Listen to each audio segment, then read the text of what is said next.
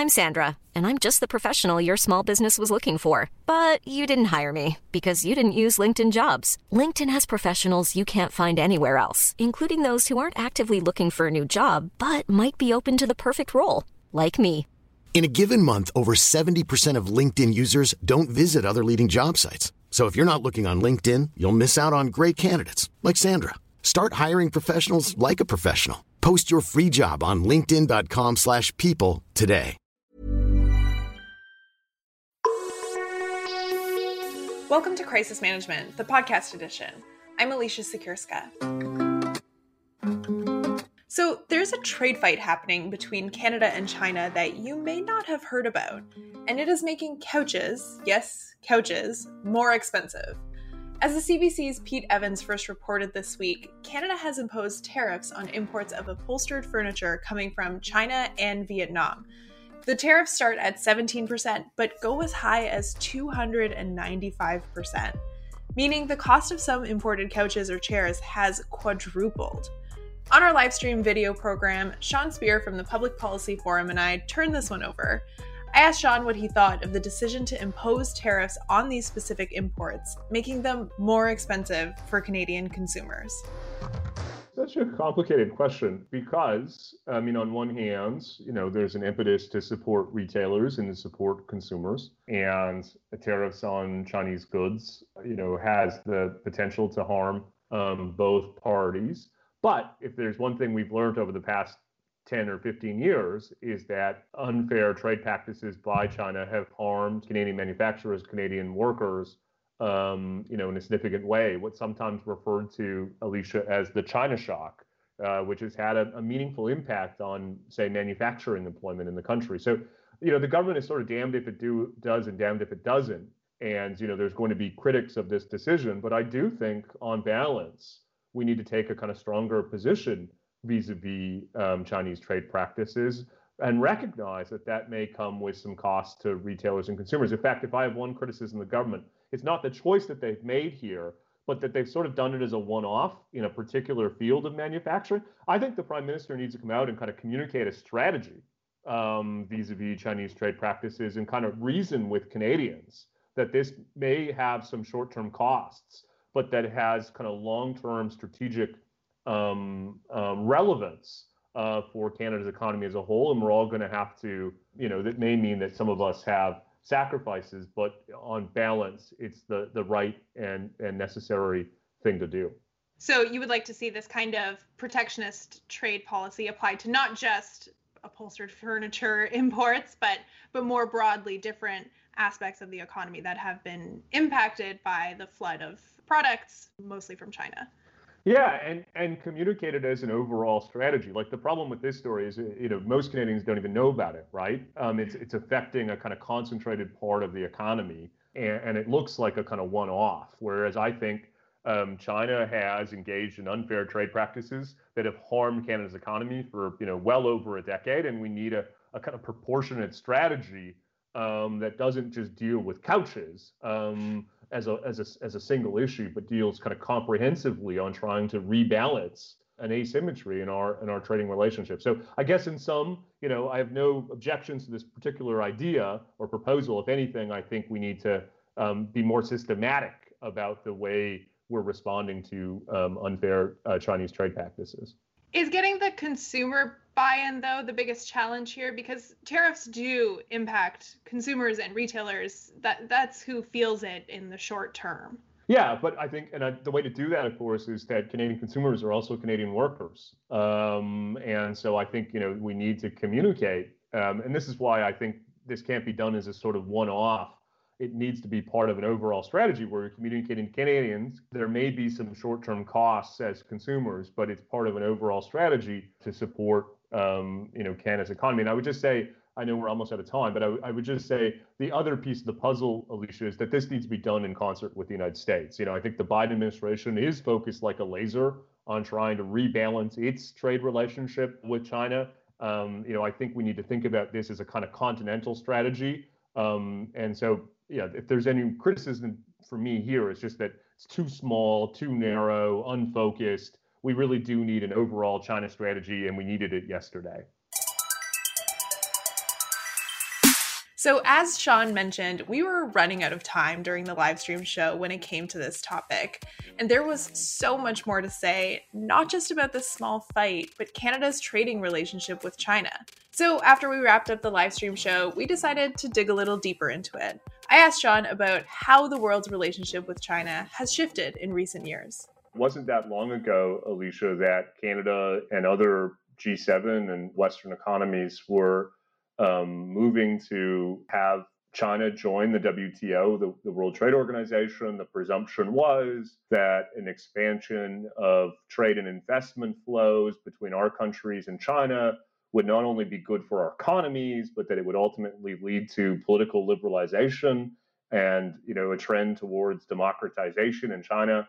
I think it's fair to say at this stage, virtually nobody thinks that not only has it not made any progress towards liberalization and democratization, one might argue that things are moving in the opposite direction, that I think we have a much clearer sense of the economic costs on different sectors, different regions, and different workers of greater trade exposure to China, not just because of its low-cost manufacturing capacity, but also particular trade strategies, including currency manipulation, dumping, even instances of intellectual property theft and corporate espionage. And so, it's just extraordinary what a sea change we've observed in the way that policymakers and policy scholars think about the West's economic relationship with China.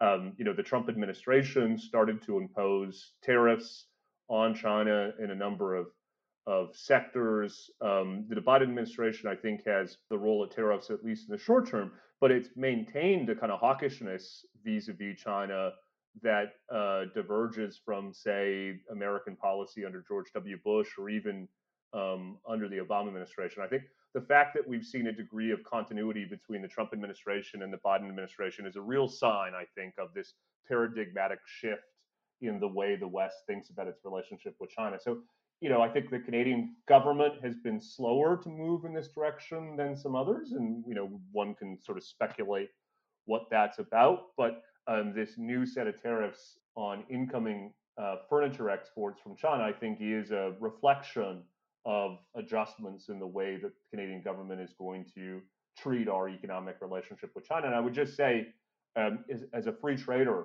I think that's justified, that we do need to kind of look at China with a realist set of eyes and sort of rethink the benefits and costs of open and kind of liberal trade with the country. It's hard to believe that just a few years ago, the Trudeau government was pursuing free trade agreement with China. Things have changed so much in just a few years. But how do you, as we talk about this free trade, how do you unwind the kind of decades of, Canadian companies and companies around the world investing in China and taking advantage of the low-cost labor and various things? Like, we do now rely very heavily on China. It's a fascinating question because of the degree of economic integration with China that's occurred over the past, 20 years or so. There are going to be limits on our ability to kind of disengage. This is the reason why, Alicia, that characterizations of the West's relationship with China today as a Cold War don't quite work. We're far more integrated with China today than we ever were with the Soviet Union. I mean, from a supply chains perspective, from a trade and investment flow perspective, even the number of international students from China in Canada, and in a way that completely differs from the West's relationship to Soviet Union in the context of the 20th century Cold War. So, your point is spot on, that this isn't going to be a kind of full decoupling, as some people sometimes characterize it. It's going to be much more targeted, sector specific. I think what you're going to see is jurisdictions like the United States and Canada try to restore certain kind of strategic capacities, that they don't want to be dependent on China for. But that's not going to involve a kind of full withdrawal of the kind of path towards integration that's occurred over the past 20 years. And I would just say one final thing here. It's crucial that this undertaken amongst a group of allied countries with kind of shared values, shared interests. The idea, as kind of romantic and appealing as it may be, that Canada is going to stand up and, sort of fight against Chinese practices or even Chinese totalitarianism, I think overstates our ability to influence Chinese behavior and Chinese kind of governance. I think, what you're going to see is arrangements like what's sometimes referred to, Alicia, as an economic NATO. So, your listeners will be familiar with NATO, the idea that we have a military alliance with like-minded countries. And the idea is that an attack on any NATO member is an attack on all NATO members as a sort of deterrence tool. There's been arguments made for something like that in the economic realm, so that when China targets a different jurisdiction like Canada with, tariffs and other protectionist measures or dumping or whatever it may be, that partner jurisdictions kind of collectively respond, and that would have a far greater likelihood of inducing behavioral change in China. I think all of these issues need to be on the table as we sort of reconceptualize our trade and economic relationship with China. And I hope that this is a sign that Canada is sort of getting into the game in terms of these types of adjustments and rethinking, because I think it's fair to say we've been too slow in recent years to kind of see what's going on in other countries. Yeah, Canada certainly can't go it alone. Just the sheer size of the Chinese economy compared to ours, we don't, it's not a fight. We definitely need to rely on our neighbors in the U.S. particularly. But in terms of, we've mentioned how upholstered furniture is not, it's a small, tiny segment. But where do you think Canada should start? Well, I think there's a series of strategic kind of manufacturing capacities, whether it's semiconductors, whether it's biopharma, whether it's artificial intelligence and other technologies that have dual purpose, that both have economic uses, but also could have national security or military type uses. Those would be areas where, I think the impetus for something like a reshoring agenda would be strongest. But I think the key here, as we sort of talked about in the live stream, is that it has to be a continental agenda. That this is an area where, Canada can't be self-sufficient in some of these areas within our own border. I think the more realistic goal is to try to be self-sufficient on a continental basis. So with the United States and Mexico, where we're kind of working together in these core areas. Not only would I think that make great economic sense, there's also a political opportunity here, Alicia. The Biden administration has been super hawkish on China. Its positioning and messaging resembles the Trump administration, just without the clumsiness and the kind of empty rhetoric. But it's been tough. And I think if Canada went to the United States and said, we want to partner on a continental reshoring agenda where we minimize our kind of vulnerability to Chinese imports of key strategic goods, I think the administration would support such an agenda. And I just think it's a tremendous opportunity. Take electric vehicles, for instance. There's a lot of interest in electric vehicles right now. Well, Canada's a mining country. We have a lot of minerals that are kind of crucial inputs to scaling an electric vehicle's domestic production capacity. Just so happens that another major source of those minerals is China. And so, one can't help but think that there's a kind of win-win here where we can bolster domestic capacity, minimize our exposure to China, and do it in a way that is a kind of strategic partnership with the United States. I think there are various other areas in which such opportunities present themselves, and that's a far bigger picture than what's going on in upholstered furniture as a sort of one-off. Yeah, I think that's fair. But let's talk about the bigger picture here and take maybe a step back. What does this mean for globalization? And free trade has been such a focus over the past several decades, and supply chain integration has grown so much. How do you see the impact and the pandemic impact on globalization and the changes in the world's relationship with China going forward? Well, there's two questions there. The first on the kind of bigger picture of globalization, I think we'll see some retreat. We won't see a full reversal. We're not going to go back to, pre end of the Cold War type autarky, but I do think you'll see some retreat, a greater focus, for instance, on kind of regional arrangements, both in the realm of trade and also in supply chains. A greater focus on kind of like-minded jurisdictions partnering together. Boris Johnson's talked, for instance, about a D10, where a group of democracies partner on supporting technology, so we're not reliant on Huawei in the realm of digital infrastructure, as one example. So I think there will be some retreat, but not reversal. The question about our relationship with China, though, holy smokes, Alicia, I think this is such an enormous question.